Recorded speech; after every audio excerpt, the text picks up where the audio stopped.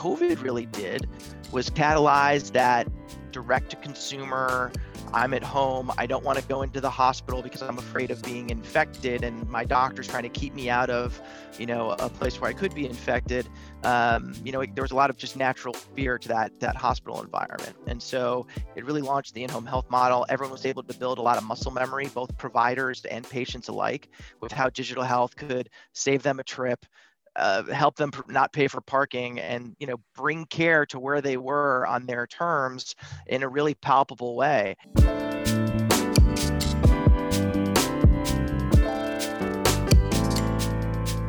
Welcome to Startup Health Now, the podcast where we celebrate the innovators shaping the future of health. I'm Logan Plaster.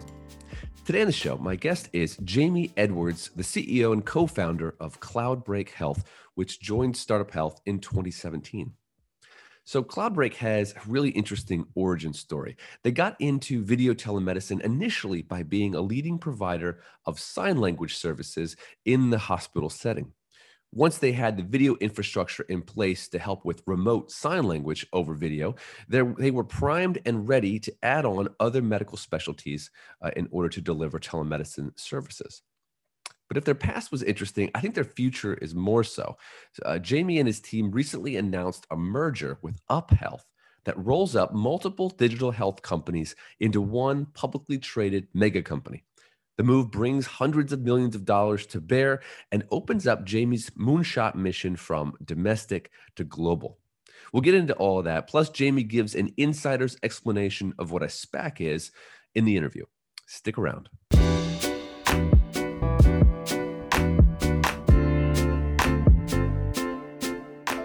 Jamie Edwards, CEO and co-founder of Cloudbreak Health. Thank you for taking some time with me. Logan, the pleasure is always mine. All right, Jamie, for anyone watching this now who's not familiar with Cloudbreak Health, give us the pitch, give us the overview. What did you build? Yeah, Cloudbreak is a unified telemedicine business with a focus on resolving health disparities. So the company originally started off bringing language interpreters to the point of care for limited English proficient and deaf and hard of hearing patients. And that was our first health disparity use case. And what most people don't realize is that in hospital, that video medical interpreting or that teleinterpretation use case is the number one use case being used in terms of number of encounters. And because these LEP and deaf patients go out and traverse every single hospital department in their visit, admitting, registration, ICU, labor and delivery, like they're in the mall.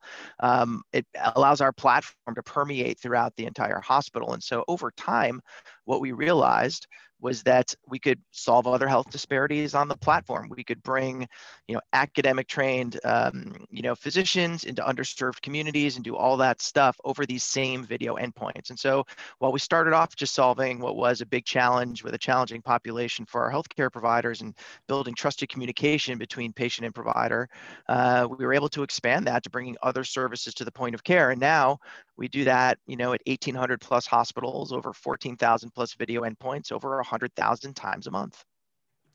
It's safe to say you were into telemedicine before it was as cool as it is now. Yeah. We just got through the year of telemedicine, you might say, and you were really smack in the middle of it. How did that impact Cloudbreak? It was really interesting. I give the analogy of what meaningful use was to the EMR in terms of a catalyst for its adoption. COVID was for telemedicine and digital health tools. And look, what most people don't realize is that the telemedicine market has been strong for quite some time. Telestroke, telepsychiatry, telederm, like all these in-hospital specialties have been alive and well and really saving lives on a national scale, really broadly, millions of lives a year. What COVID really did was catalyze that direct to consumer. I'm at home. I don't want to go into the hospital because I'm afraid of being infected, and my doctor's trying to keep me out of, a place where I could be infected. There was a lot of just natural fear to that hospital environment, and so it really launched the in-home health model. Everyone was able to build a lot of muscle memory, both providers and patients alike, with how digital health could save them a trip, help them not pay for parking, and bring care to where they were on their terms in a really palpable way. And so that catalyst was pretty impactful for us at Cloudbreak, because we do so much hospital-based telemedicine. We actually saw a little bit of a dip as people said elective surgeries, well, I'm not going to do that this month, I'm not going to go in and have my knee replaced, and I'm not going to go in and have X, Y, and Z elective surgery. But that ended up coming back fairly quickly in terms of our volumes. And what it really did for us was accelerate our product roadmap. So we were able to launch new use cases. One was telequarantine. It allowed us to turn any of our devices that were into the field and have them roll into a room and turn that room into a connected care room. And so as a main part of our mission in humanizing healthcare at Cloudbreak is to really protect frontline healthcare workers and make their lives better.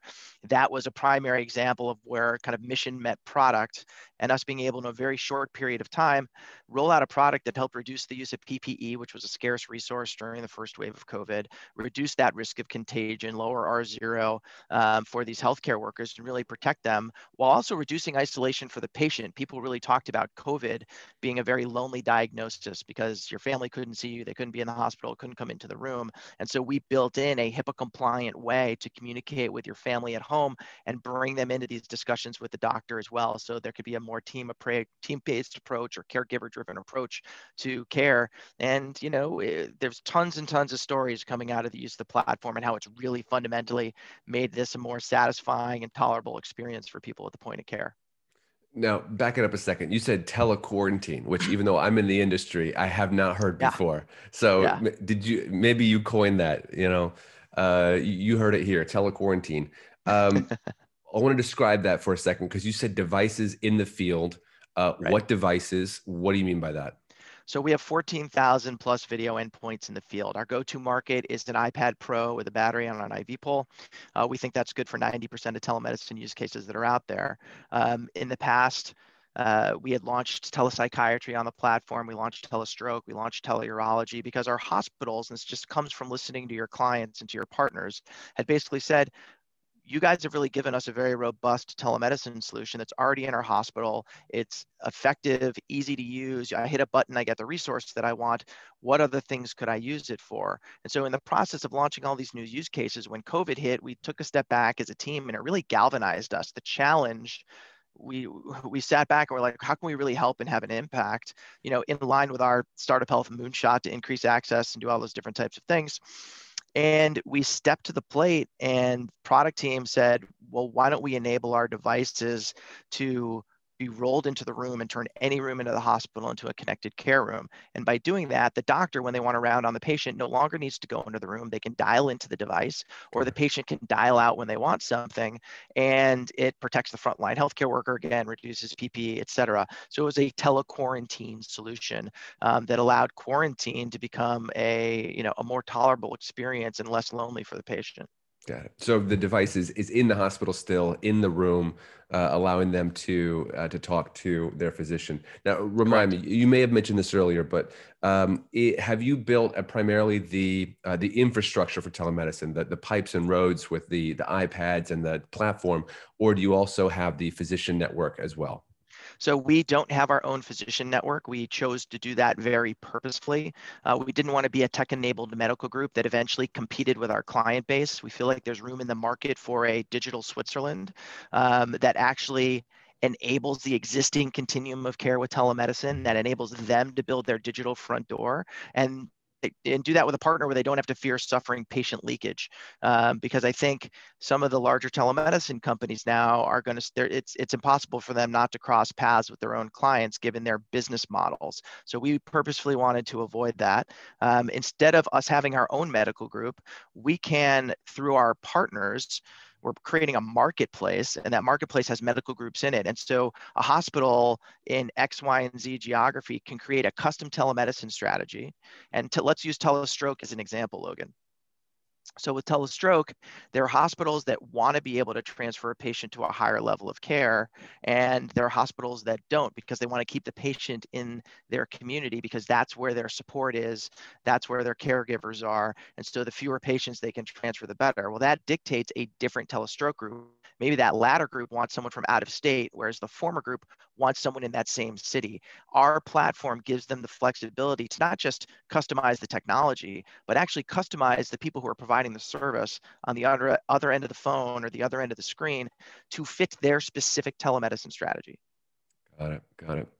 Now, as you know, this 2020, the catalyst of COVID not only increased consumer adoption, but also created a lot of activity within the industry in terms of acquisitions, mergers, companies going public. And part of the reason why we're having this conversation is because of a partnership that you entered into with UpHealth. So could you just kind of lay that out for me? What was that all about? Yeah, well, I think COVID from a digital health standpoint was a real launching point, not just for us, but for an entire industry. It really was a third-party validator that showed everyone the value of digital health tools. And I will definitely say, as COVID continued and people saw the rise in telemedicine, my phone started ringing more with people being like, hey, is Cloudbreak thought about raising capital again? Is Cloudbreak looking at strategic alternatives? All those different types of things. And when we sat down as a board and figured out, took a look at those alternatives and laid them out on a whiteboard, said, hey, which direction do we want to go? And went over the pros and cons. We were approached 2 years ago by a founder whose name is Dr. Chiranjeev Kathuria, and he's the founder of UpHealth. And he had a very bold vision. And the bold vision was, I want to create a digital health super company servicing local healthcare in 4 key segments. And the key segments were mental health, pharmacy, telemedicine, and population health. And the reason he wanted those 4 segments was because they were all, again, supportive of that local care continuum as opposed to competitive with it. And so we said, wow, that's a bold vision. Let us know when you pull it together, because pulling together those companies is a Herculean feat in its own right. And lo and behold, 6 months ago, he called us up and said, guys, I've done it. Not only do I have that, but I have our financing vehicle. We have a wonderful SPAC partner, and we'd like to introduce you to them. And so we met the team from Gig Capital. They had a SPAC, Gig Capital 2. And the team from Gig Capital, I was very impressed. They take a long-term approach to how they mentor these companies to becoming public, because a lot of companies that are going public through IPOs looking like they're not prepared for it. It is a much different business to run a public company than it is to run a private company, whether it's investor relations, PCAOB accounting standards, governance, all those different types of things. And so we met with the Gig Capital team. We were very, very impressed with them and their ability to actually mentor us through this process, which is a key part of their model. But most importantly, we met with the other companies and we realized that these puzzle pieces fit together really seamlessly, that all the pieces of the puzzle were purely complementary to each other with little overlap. And if I were to give you an example, Cloudbreak has the US health system market. Thrasis, which is the integrated care management, operates in the government and payer markets, right? Our MedQuest, the pharmacy business, operates in the physician office market. So all of a sudden, being a part of this larger digital health super company gives Cloudbreak access to those other markets, and these other companies access via Cloudbreak to our markets. And so it really was just a wonderful fit, a great story, and a chance for us to write Cloudbreak's next chapter as a piece of UpHealth.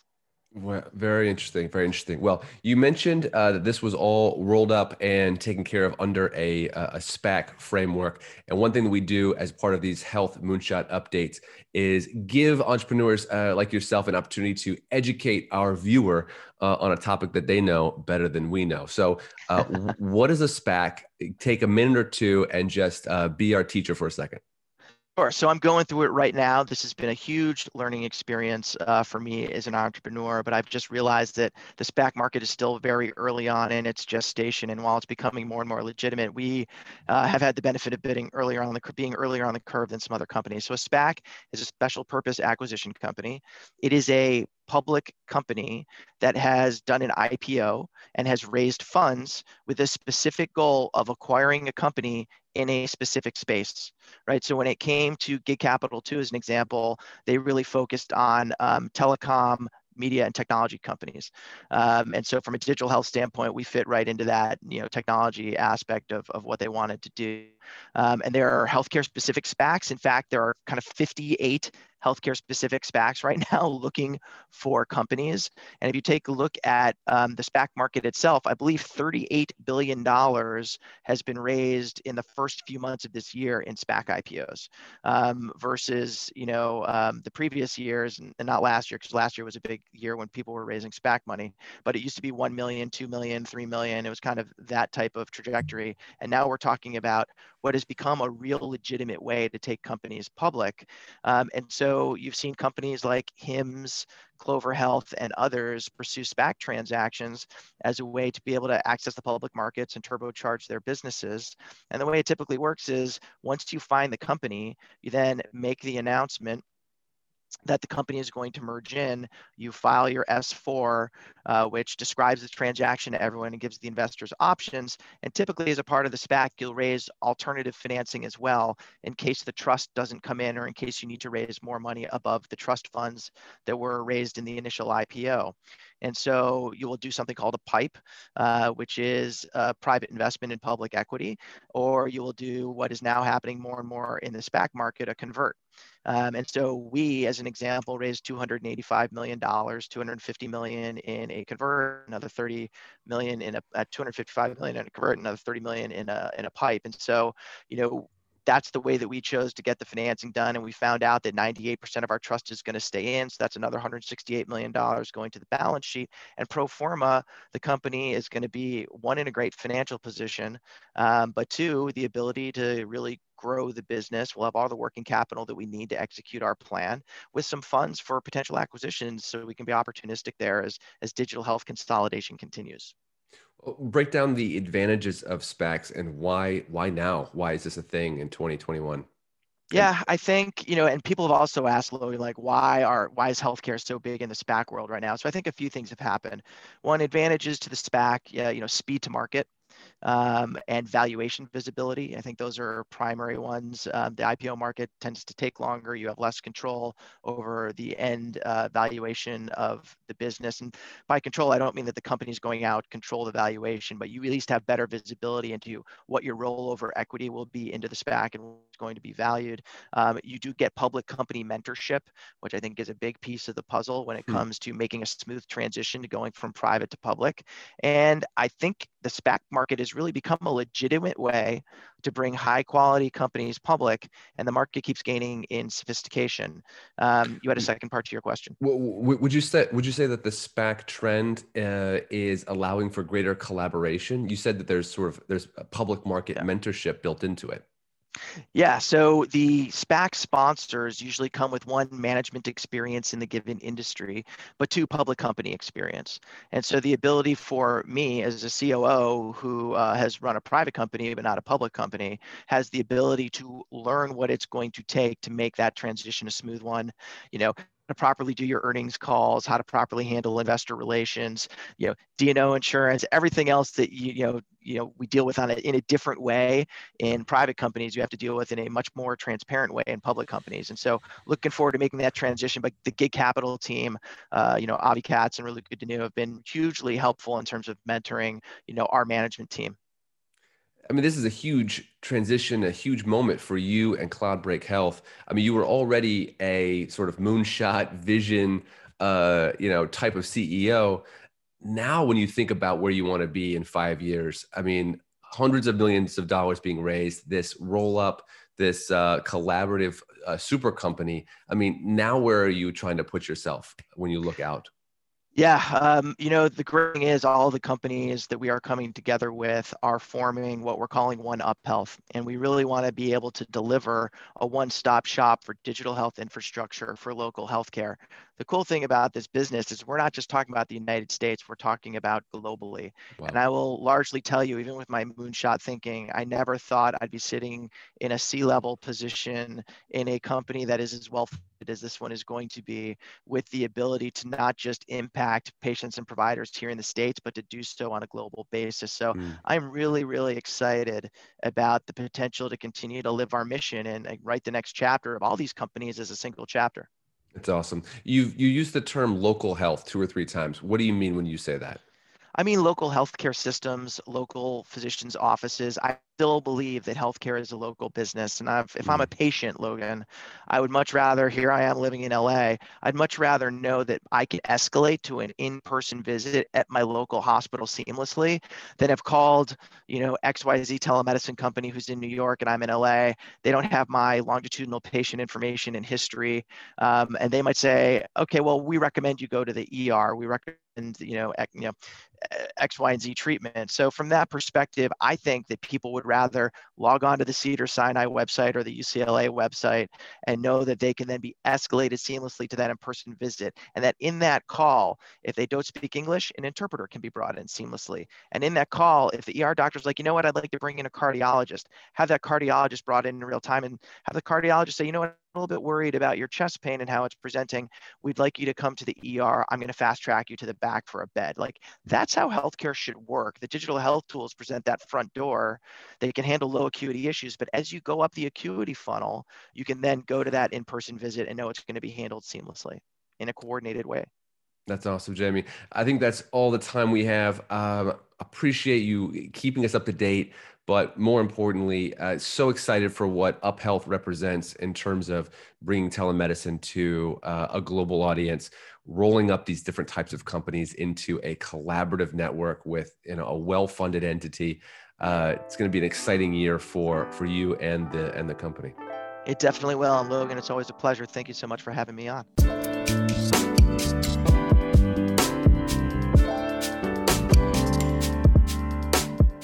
Startup Health invests in health transformers from around the world who are committed to achieving audacious health moonshots. If you want to learn how you can join this community of entrepreneurs, or if you want to connect with one of our 330 companies, go to startuphealth.com.